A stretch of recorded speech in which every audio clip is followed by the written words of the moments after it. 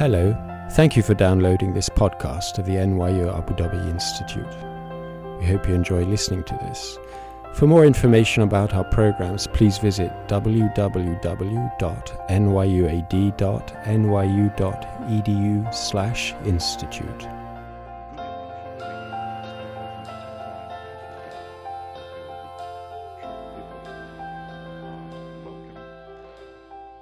Very glad to see you. In the best of and the worst of traditions, let's start with facts and then go into confessions. And so the fact, as you're probably all aware, Abu Dhabi this year was listed again so many years in a row as number one capital in the world in alphabetic order.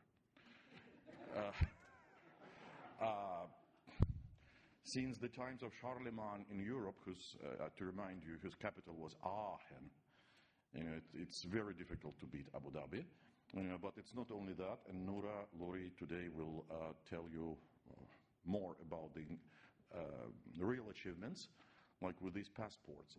But my confession is, well, I have two confessions, like an old Soviet Union to make.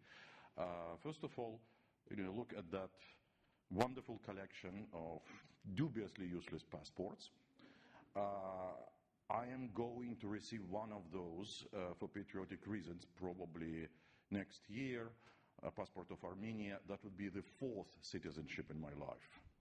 And it was never my choice, exactly, but look, the Soviet Union, the country where I was born, kind of disappeared, and I was reminded about this by a French official at an embassy who looked into my passport, which was valid until 1995, and wonderfully admitted, "Oui, monsieur, votre passeport est valide, mais votre état n'existe pas. So your passport is valid, your state does not exist any longer. So you have to choose one of those successor states." And the greatest confession I have to make is that I was trying to push away this honor of introducing Noora A because I was afraid of bursting in tears. Because I can remember, like yesterday, when Noora was a freshman, freshman in my class at Northwestern University, and then how I was giving her advice on getting to graduate school and then getting out of graduate school, and here she is, a tenured professor with these very important books. And moreover, long before I ever got a job offer in Abu Dhabi, she directed me to Gulf studies, and she's one of these path-breaking women of the Arab Gulf, who made it really very well in academia. And let her present her research report. Thank you.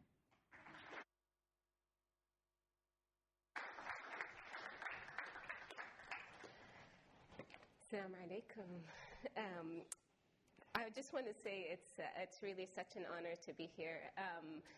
Thank you to Professor Derlugian, who already confessed that he's one of the main people who convinced me I should get a PhD, and so it's really nice all these years later, 20 years later, to be able to share some of the work.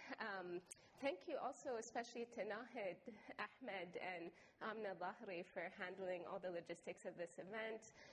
It's really been a pleasure. And, it feels really good to be in Abu Dhabi. And I'm not Emirati, I'm Bahraini, but it always feels like coming home when I come to the Gulf. And I'm excited specifically to speak to this audience because so much of my public lectures have been in North America, Western Europe, where you have a lot of work to do around just managing the stereotypes about the Gulf or providing some basic information about how migration citizenship operates in this context. And so this is an audience in which I feel I have a lot to learn from you, and this is, I'm presenting really preliminary work for a new project, so it can drastically change. I would really love any and all feedback, and so I'm going to, I just want to say, looking forward to learning from you. Please, even if we don't get a chance in the Q&A, email me, reach out if there's anything that resonates. To give you a sense of what I'm going to do today, I'm going to first, very briefly, just try to set up what the larger research agenda I'm trying to pursue is, and then spend just a couple of slides on the previous work, which I'm happy to expand upon in the Q&A if necessary. And then I'll talk a little bit about this new book called Passport Power, which is in progress, and then some of the empirics from one of the chapters, which is on mobility diplomacy and lobbying around visa waivers. And then, end with some preliminary results and next steps. So usually I'll end with, these are the implications of the findings, and this time I'm not. I'm going to end with, here's some of the really early things I'm finding and some of the things that are kind of surprising, again, with hopes of opening it up to you all. Okay, so research agenda. At its broadest, at the heart of my research agenda is a desire to understand how time is used to both construct and police national boundaries. So when we think about borders, we often think of space. We think these are where the territorial borders are. You might have remote border controls. An example of that is a consulate where you're getting a visa before you meet the territory of the state. So that's an example of how the regulatory power of the state extends beyond the territory. That's remote control. You might also have interior border controls. This is a context in which you have very high, robust apparatus for interior border controls. And by that I simply mean any time your legal status gets checked within the interior of a territory. So if a landlord, rental car company, hotels, anytime they check your ID, that's a border control by interior. So we understand there's each one of these, and then of course at the border itself where your IDs get checked. So there's a really robust literatures on border enforcement across these spaces. And what I'm trying to think about is also how, in addition to the strategic use of space, states also strategically use time to both construct and police national boundaries. And by that, we have to look at, this is going to sound very abstract, but it'll be very clear to you once we look at some of the examples, but looking at how, I'm trying to look at how states deploy time and its miscounting to gain discretionary power over who is a citizen, who is a not. We have to pay attention to legal maneuvers that effectively separate out the chronological advancement of the clock, so clock time as duration, from the way that time gets counted under the mantle of the law.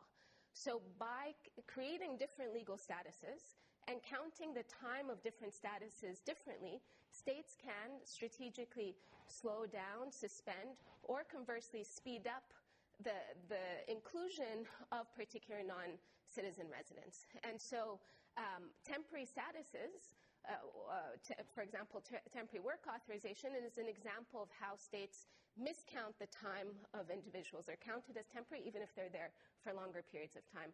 The book I'm currently working on that I'll be talking about is on the converse side, citizenship by investment schemes, in which are programs that are strategically designed to decrease the residency time that is required before you get access to citizenship, or in some cases eliminate it entirely. When we look at temporary legal statuses, these are typically seen when it comes to labor migrants or humanitarian migrants, so quote-unquote undesirable. And when we look at some of the statuses that create expedited pathways towards citizenship, those are the desirable migrants, typically exceptionally talented or high net worth individuals. And I think the point about this, and thinking about, not just time but also spaces, often we think about migration enforcement as restriction, and it's not about restriction, it's filtration. And increasingly, how do you become more and more sophisticated in increasing that discretionary power? So restriction is a part of it, but acceleration is a really big part of it too, and that's what I'm going to try to be unpacking today. So the previous work has really looked at modes of slowing down time. So counting people as temporary, or miscounting their time in different ways. So one of the first book I have, Offshore Citizens, Permanent Temporary Status in the Gulf, looks at 3 different ways that we see 3 different legal strategies for miscounting time or slowing down time. So one of them is the use of countdown deadlines. This is a language that comes from Elizabeth Cohen's book, Political Value of Time. And in that book, she's actually looking at liberal states, liberal tradition, but it's a useful concept for thinking about modern states more generally, which are often based on the idea of national founding, which codifies and freezes a population at a particular point in time, after which everyone else is considered alien or foreign and either has to, naturalize to become part of the body politic. And you see this across all states. There's always a moment of national founding. What's interesting in the Gulf cases is you have countdown deadlines that precede the formation of the state, sometimes significantly, almost at 50 years. So in the case of the UAE, it's 1925. That's a more important moment in time. And instead of the passport, the more important document is the Khalasatul Qaid, the family book, that traces your lineage to these founding families. So that's the UAE. Kuwait, it's 1936. Qatar, it's 1940. In all of those cases, the countdown deadline precedes the formation of the state, and sometimes that's chosen strategically.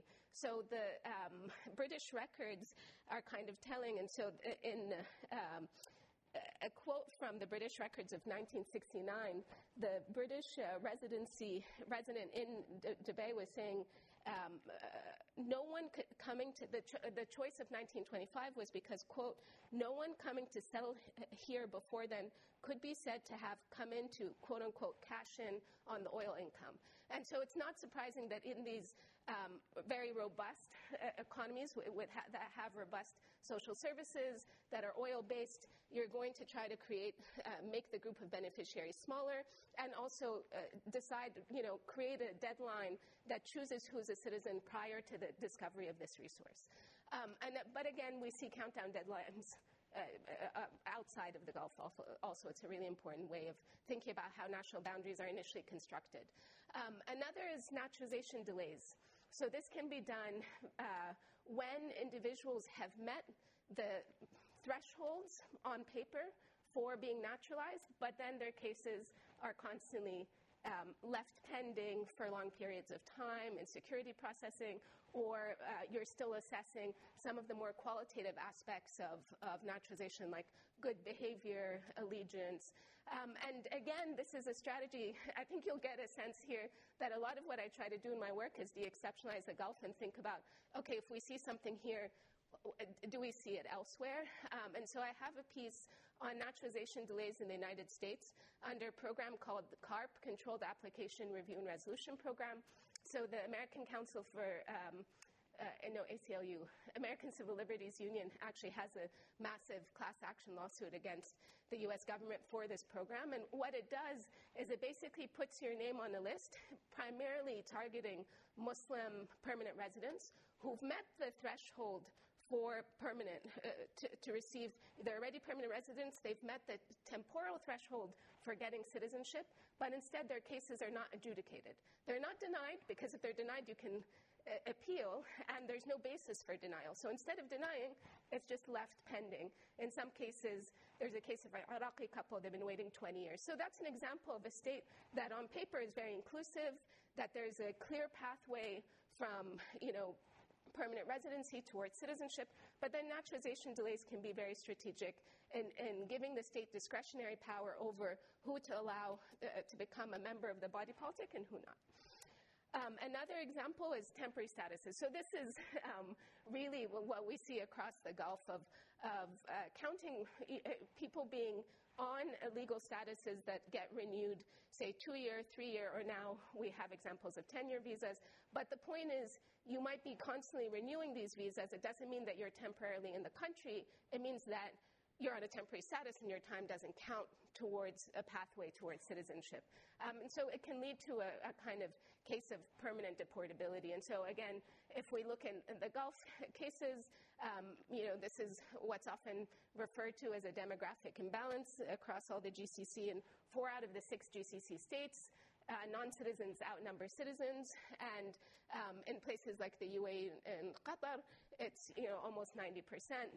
And so it's not accurate to say, well, all of this 90% is permanent. No, there are people who come in and out for very short periods of time, but there are also people who built their lives here on these temporary visas who might be in the second generation or third generation and find ways of navigating these temporary visas in order to reside permanently. So those are kind of the three ways that we see time being used very strategically to control national boundaries. One of the things that I've been trying to do is, when we look at slowing down time, what does this do to citizenship statuses? And so one of the main arguments of the first book is to say, in the same way that we have territorial boundary zones, where it's not clear where the line is and you have competing jurisdiction, we should be thinking about demographic boundary zones. So not simply you have citizenship or you don't.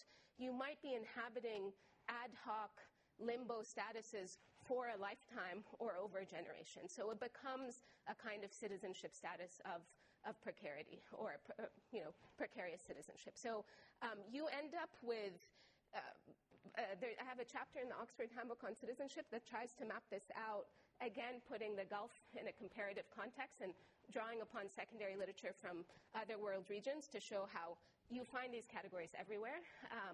And in some cases, some of these limbo categories are very informal. So, you're stateless, you don't have ID, and you don't have authorization to reside. You might have an ID, but not the authorization, so irregular. I never use illegal immigrants because human beings cannot be illegal, only actions can be illegal, but that's in common parlance, you'll hear that. And then you have more codified forms of these conditional and partial inclusion, and that includes temporary work authorization, which we've just talked about in the Gulf cases, but elsewhere, and then temporary protected status. So less than 1% of people who are forcibly displaced actually meet the criteria for being a refugee or get access to asylum. And so for the vast majority of forcibly displaced populations, they're on these kinds of ad hoc temporary protected statuses. Right?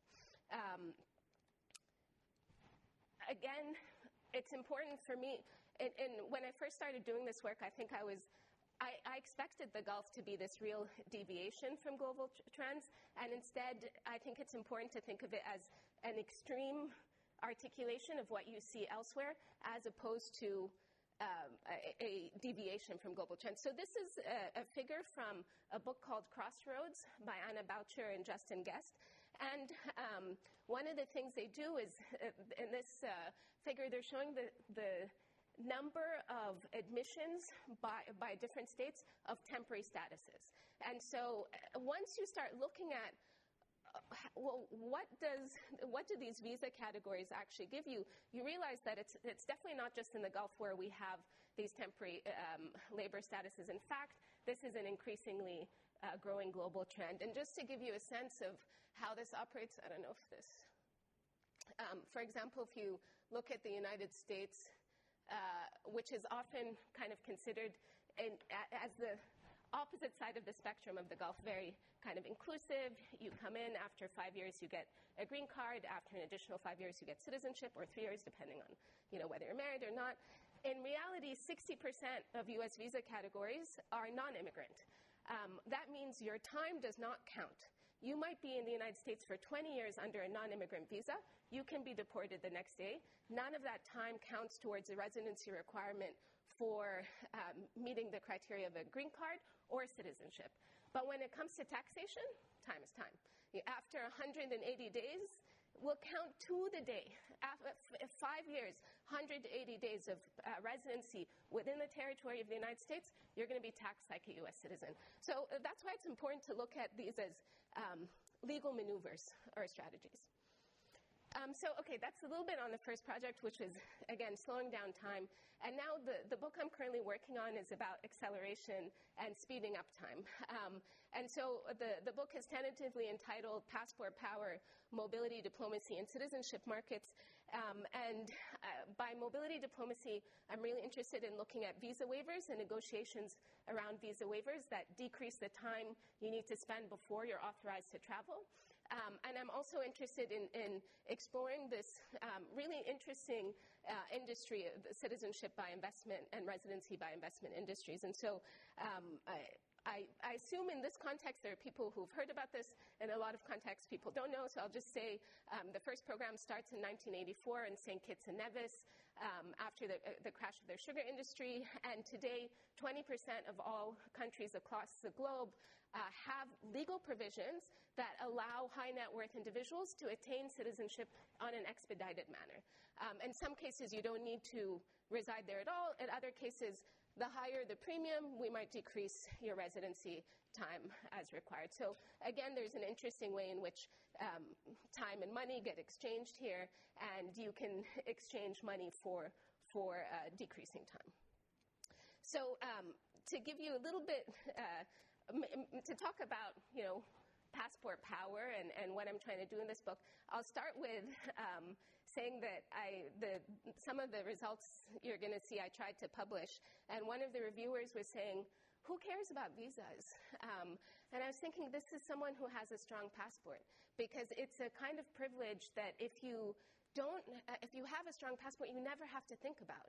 It's just, you can just book and go.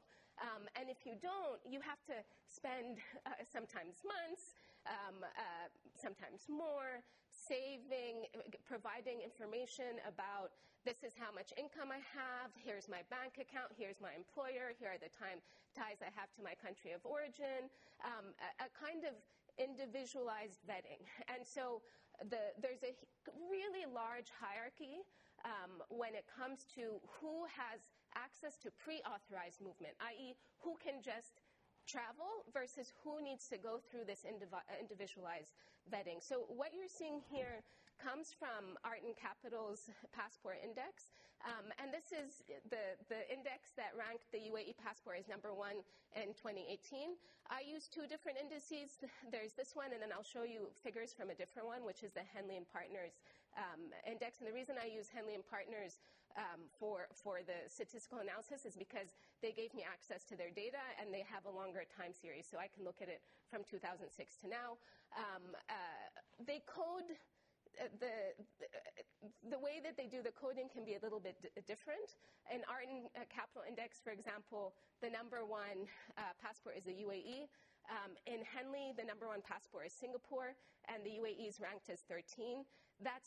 I can get into why that is, but that's why I don't really depend on rankings. I think it's better to look at the mobility score. So what you're seeing here is a mobility score, and it's the way that this gets coded is for bilateral agreements between states. And if you don't need a visa, then you get a score of 1. If you need a visa, it's 0. So what you're seeing here in the comparison, I hope you can see it, Ukraine versus Afghanistan, is that today, with a Ukrainian passport, you can go to 146 countries without a visa, out of 199. By contrast, Afghanistan, you can only go to 39. And when you look at where those countries are located, none of them are in the immediate vicinity receiving area. They're all in sub-Saharan Africa or Oceania. So it shows that the likelihood of becoming quote-unquote illegal is highly unevenly distributed across the globe. For some people, the only way out is to use traffickers and irregular entry, because especially in a time of crisis, the consulates close down. How are you supposed to apply for a visa and leave? This doesn't tell us who has authorized permanent residency or access to citizenship, but it does tell us who, in a moment of crisis, can get up and go and where they can go. There's 2 pieces I wanted to cite. One was Stefan Mao et al. Have a wonderful piece called The Global Mobility Divide, and what they show is that they do a quantitative analysis of changes in visa waiver policies based on 150 countries from 1969 to 2010. And they find that while on average visa-free mobility has increased over the past 40 decades, visa waivers are increasingly unequally divided. So while citizens of OECD, highly developed countries, and rich countries have gained mobility rights for other regions have stagnated or even diminished, in particular for citizens from African countries. Overall, they find a clear bifurcation mobility rights, so they come up with this concept of the global mobility divide. And this relates to a lot of literature that shows how mobility and immobility are increasingly interlinked, and the speed and access to travel for a certain segment of the globe is also built on the criminalization of travel for another segment of the globe. Another recent piece, Recchi and al. From 2021 have an interesting piece, and they look at the costs of visas. So what they show is that not only is there a hierarchy in who needs to have a visa, but when the cost of visas vary also significantly. So whereas Europeans usually hardly have to work at all for travel, so they look at time as a proportion of income. So it'll be a little bit clearer, but they basically make the argument that whereas Europeans usually hardly have to work at all for travel permits, visa costs amount to several weeks of mean income in sub-Saharan Africa and South Asia. The result is a fundamentally paradoxical situation. The richer a country, the less its citizens pay in visas to go abroad, both in absolute terms and relative to their income. And the point is, again, there is this baseline hierarchy that has profound implications.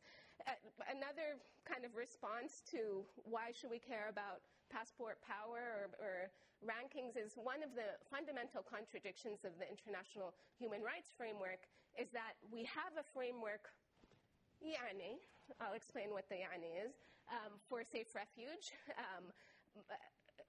problematic as it is, but we don't actually have a framework for safe passage. So safe passage is a citizenship-based right, which means that it is based on your passport and what negotiation the sovereign authority that has issued your passport has with the sovereign authority that controls that territory. And so even the Universal Declaration of Human Rights, which is already not binding, doesn't postulate the right to cross borders of other states. It only postulates the right to enter, exit from your own country. So this is really a core facet of state sovereignty, and we see this across the political spectrum. In some ways, the discretionary power over who enters or exits is as core to state sovereignty as security. This is including in liberal states where you might have sort of the courts intervening, et cetera. We've seen this notion of plenary power, this idea of the sovereign having greater jurisdiction when it comes to questions of migration, citizenship, as well as security in ways that the courts actually forfeit their power. I can give a more concrete example when we get to this point of, so safe refuge, what do we have? We have the International Refugee Convention, 1951. We have the 1967 Protocol, which builds on it. And the problem with that framework is that under these conventions, the definition of a refugee is really narrow. So you have to show individualized persecution. You can't get refugee status just by fleeing conflict. You have to show, and it comes out of World War II and a response to the Holocaust and this idea of how do you protect individuals who've been persecuted by their state because of their identity. Empirically, what does that mean? I'll give an example from a friend who was helping with some legal cases of Syrians trying to get asylum in the United States. And the woman she was speaking with was a Christian Syrian, and she was saying, the lawyer was asking, why did you leave? And she said, because my house was bombed. And the lawyer said, your house was bombed because you're Christian. And she said, no, actually, my neighbor's house was bombed too, she's Muslim. We're going to leave that out of the application because we need to show that the only way we can get you this status is to show you've been targeted.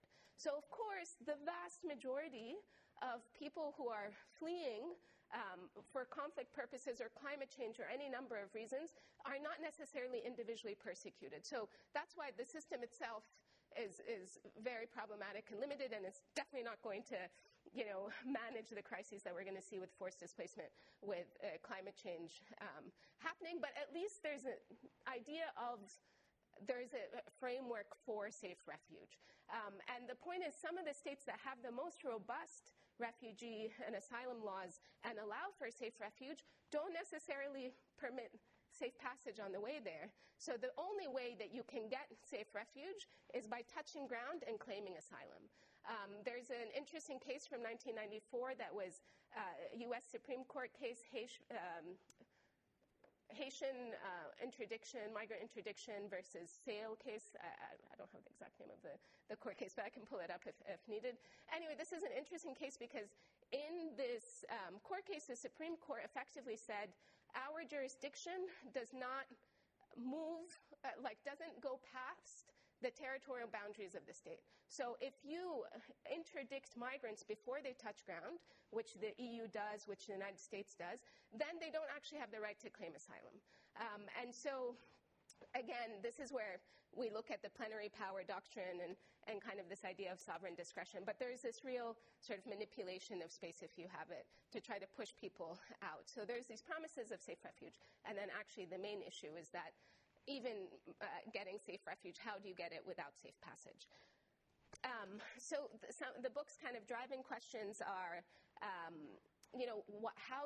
again, thinking about these citizenship by investment firms, how do they capitalize on these differentials between different passports? What are the ways in which they market citizenship? How do they advise clients? For individuals, how do families make decisions about what makes one passport more powerful than another? And then how do states attempt to maximize the power of their passport? So I'll be kind of talking about that third one, but the book is trying to get at passport power at these different levels and not just think of it as purely, how many countries you can go to without a visa. So the mobility score is one way of measuring passport power, but I think that it's a much richer field of thinking about what makes one passport more powerful than another. Some of the data sources, I've been interviewing families, firms, diplomats. One of the things I've been trying to do this summer was find brick and mortar locations of these citizenship by investment firms and just take ethnographic observations on what they look like. What does it look like when you're selling citizenship? What's the waiting room like? How do you get treated? How is this different from, for example, being in a waiting room to get a visa from a consulate? I'm going to show some of the statistical analysis, which is mostly descriptive stats from the Henley and Partners data source. And then what I'm doing, and this is really coming in phase 2, is I've been collecting treaties, debates, reports, news, and advertisements, and building a really large archive, and then working with some scholars who are computer scientists to try to use some machine learning methods. Very skeptically, I'm very much a qualitative researcher, but I want to push myself to see if I can find interesting patterns in the data. So, how do you increase your passport power? If you're an individual, you might be thinking about investing, using some of these citizenship by investment schemes to get a better passport. But as a state, what does it take to increase your passport power? And here, this is, in some ways, the explaining declines in passports is easier because political instability, for example, you see that other states remove their visa waivers. Economic crises, you might decline also.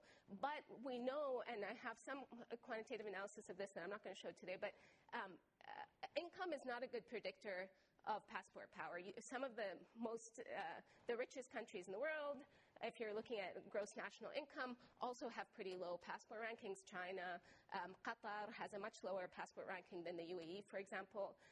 In other cases, you might have, if you look at the relationship between something like state fragility, so instability, there's something called the FSI, State Fragility Index, and you look at how that predicts passport power, you can tell there's a little bit of a correlation, but it's definitely not a sufficient condition. You have to be at least a stable state to get these visa waivers. It's not necessarily that stability will automatically make you move up. And so when it comes to thinking about this question, I already mentioned that Henley and Partners gave me their data of these passport rankings and mobility scores for all countries of the world from 2006 to today. And so what I started to do is look at the rate of change. So what you're seeing here is that most states see a shift of, about 50 other countries might change their policies towards that particular country. The UAE changed the policies of over 144 countries between 2006 to 2023. And if you think of this data set as having 199, that's 3/4 of the globe changed their policies towards the UAE in a very concentrated amount of time. So I'm not talking about the Emirati passport because I'm in the UAE. I'd be talking about the Emirati passport if I was anywhere else in the world. It is the most exceptional case, and it's really fascinating to see how that was possible, because how do you change the perceptions? These are perceptions of who is safe enough to travel, who is a desirable traveler, and they've changed the perceptions of 3/4 of the globe, right? If anyone, so one of the things I did was seeing, again, I didn't choose the UAE case until I looked at the data, and then it became clear this was a really interesting case. The other interesting case, which I'm not going to talk about today, is, go back. This one right here is Taiwan. So Taiwan also experienced a really large shift, but I'm not going to be talking about that one. And the UAE is still in a league of its own.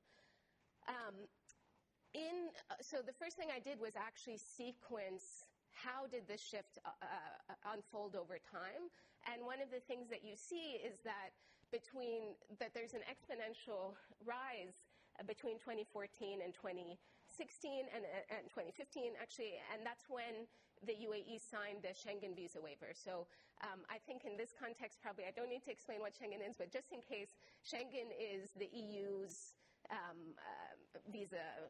common visa policy. It started off as its own treaty and then kind of has been uploaded to the EU, and not all EU member states are part of Schengen, but for many of us who used to have to apply to individual European states, now being able to apply to one and have free movement to all means that we would expect, if you unlock access to Schengen, a 26-point bump, because that's how many countries are in Schengen, right, or accept Schengen.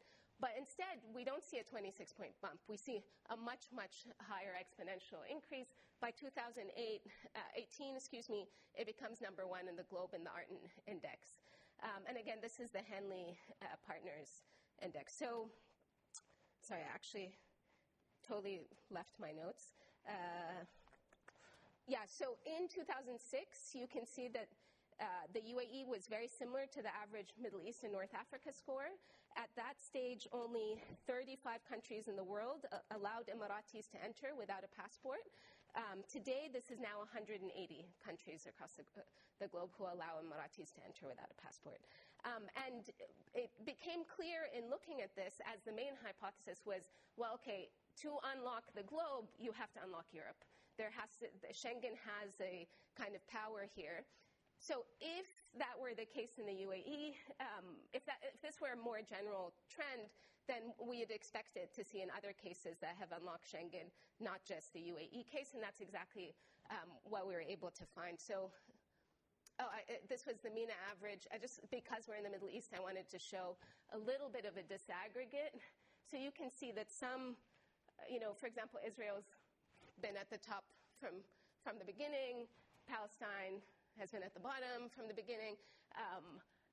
The Gulf cases were more aligned, and then the UAE actually really eclipses all of the other Gulf cases. And I'm happy to, if people are interested in this data, share this. But the main, starting to do this was thinking about how states lobby and accumulate greater mobility capital, and thinking of the European Union's role as a mobility broker. And so what I did, because I had, the full data set, I took the top 25%, the countries that have changed the most over the past, over a decade, since 2006. And for each country that's changed the most, this was supposed to be a GIF, but I'm not that sophisticated yet. So it's eventually, maybe next time, it'll actually move. But that's all 50 countries, you have this amazing exponential increase as soon as you unlock Schengen. And so for me, that was sort of showing how what's interesting about thinking about these visa waivers is that in many ways it's the promise of non-immigration. In order to convince other states to allow your citizens to be authorized for pre-authorized entry, then you have to show that they're not going to be economic migrants, they're not going to become humanitarian migrants, they're not going to overstay, they're going to be good tourists, good business people, spend money and leave. So how do you create that perception? And you can see that there are some key gateholders. I'm not saying the EU is the only one, but this is a clear finding for me to show that in some ways the EU's blacklist or whitelist has the power of diffusion, and other states follow suit when they see EU changing. So one of the things I'm trying to do this year, I'm on leave, is actually go through the EU records in Florence and try to understand, well, how is the whitelist and the blacklist constructed to begin with? If we're going to understand shifts across them, how in the beginning were these constructed? Why, for example, was Israel always on the whitelist, Palestine always on the blacklist? Maybe there's other reasons to think about. But when it comes to the Middle East in particular, and kind of globally understanding how that was constructed. Okay.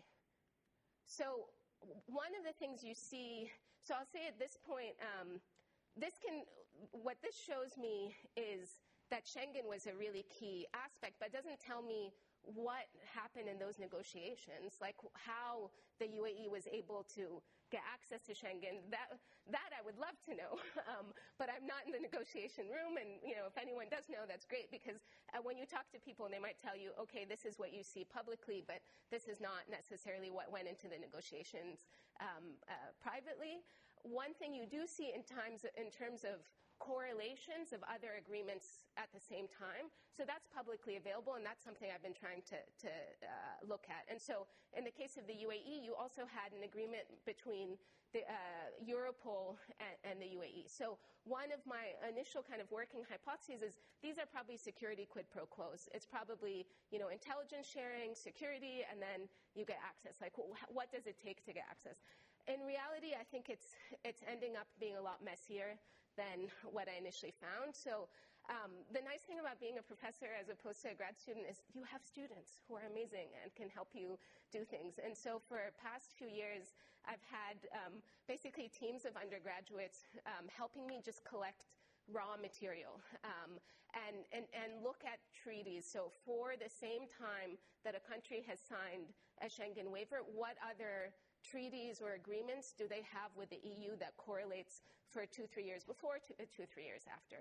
And so we're finding everything, which is not yet helpful, but that's where I think that with this much data, it might be helpful it might be interesting to see what we get out of machine learning. Again, nothing really beats being in the room or having access to people who actually know what goes into negotiations. But in the absence of that, there are still things that we can find from publicly available information. So I am wary of time. I'm going to be wrapping up in a second. I just want to shout out to my research team. Ahmed Azari is Emirati. He's not here today, but I wanted to show him off. And then these are the names of the research teams for the past 2 years. Right now I'm working with Ali Taqi, who's a Kuwaiti stats student. He's been really wonderful for thinking about how to visualize some of the data we're finding. So the next phase is I'm collaborating with Noora A, who's actually my cousin, and a computer scientist. And she does, how do I explain what she does? She writes computer languages. So one of the things, so this isn't really interesting to her because everything that we're doing at this stage can be done by a computer science student. You're using plug-and-play kinds of tools. But when we get into questions of these data sets, for example, are not interoperable, that's where it's interesting for her because she cares about coding and coding languages, and therefore these challenges of interoperability become moments in which she steps in. And so we're very early on in the project. This just started. We started working together a couple of weeks ago. But there are some interesting, just I'll give you a sense of what we're looking at. And the student, her undergraduate student, Hannah Wasunu, is helping. So the key outcomes of interest, like I said, what are some of the most salient factors so that determine whether a visa waiver is granted or withdrawn? So mapping of quid pro quos that are most frequently tied to visa waivers. And for that, we're looking at news articles, we're looking at treaties, we're looking at anything that's publicly available that is talking about relations between these two states, or between the EU and a particular state that has just gotten a Schengen visa waiver.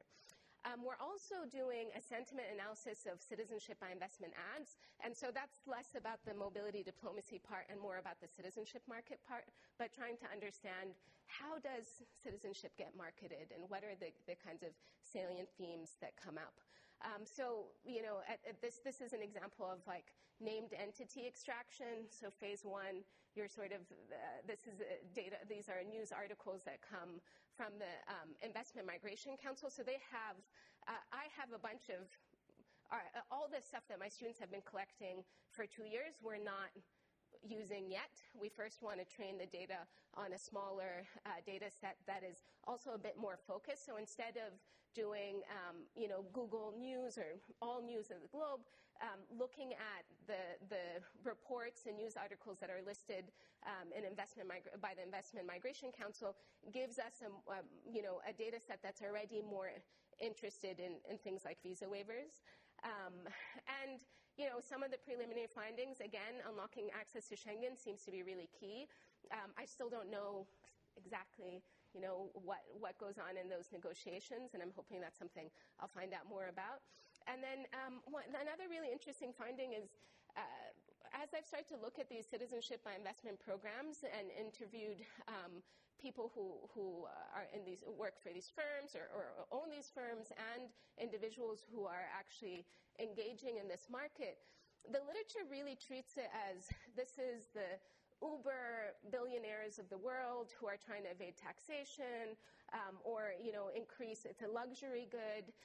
And I'm finding that it's not always that for many people this can be a really important coping strategy of dealing with being in a long-term situation where you're not going to get citizenship, or a political crisis, or just the constant having, being a business person who has a passport where you constantly have to apply for visas. And so, I will stop there and just say, if you have a good passport story, come talk to me. I'm always interested, and often find that it's, I learn from audiences so much. So I'll stop there and open it up to questions.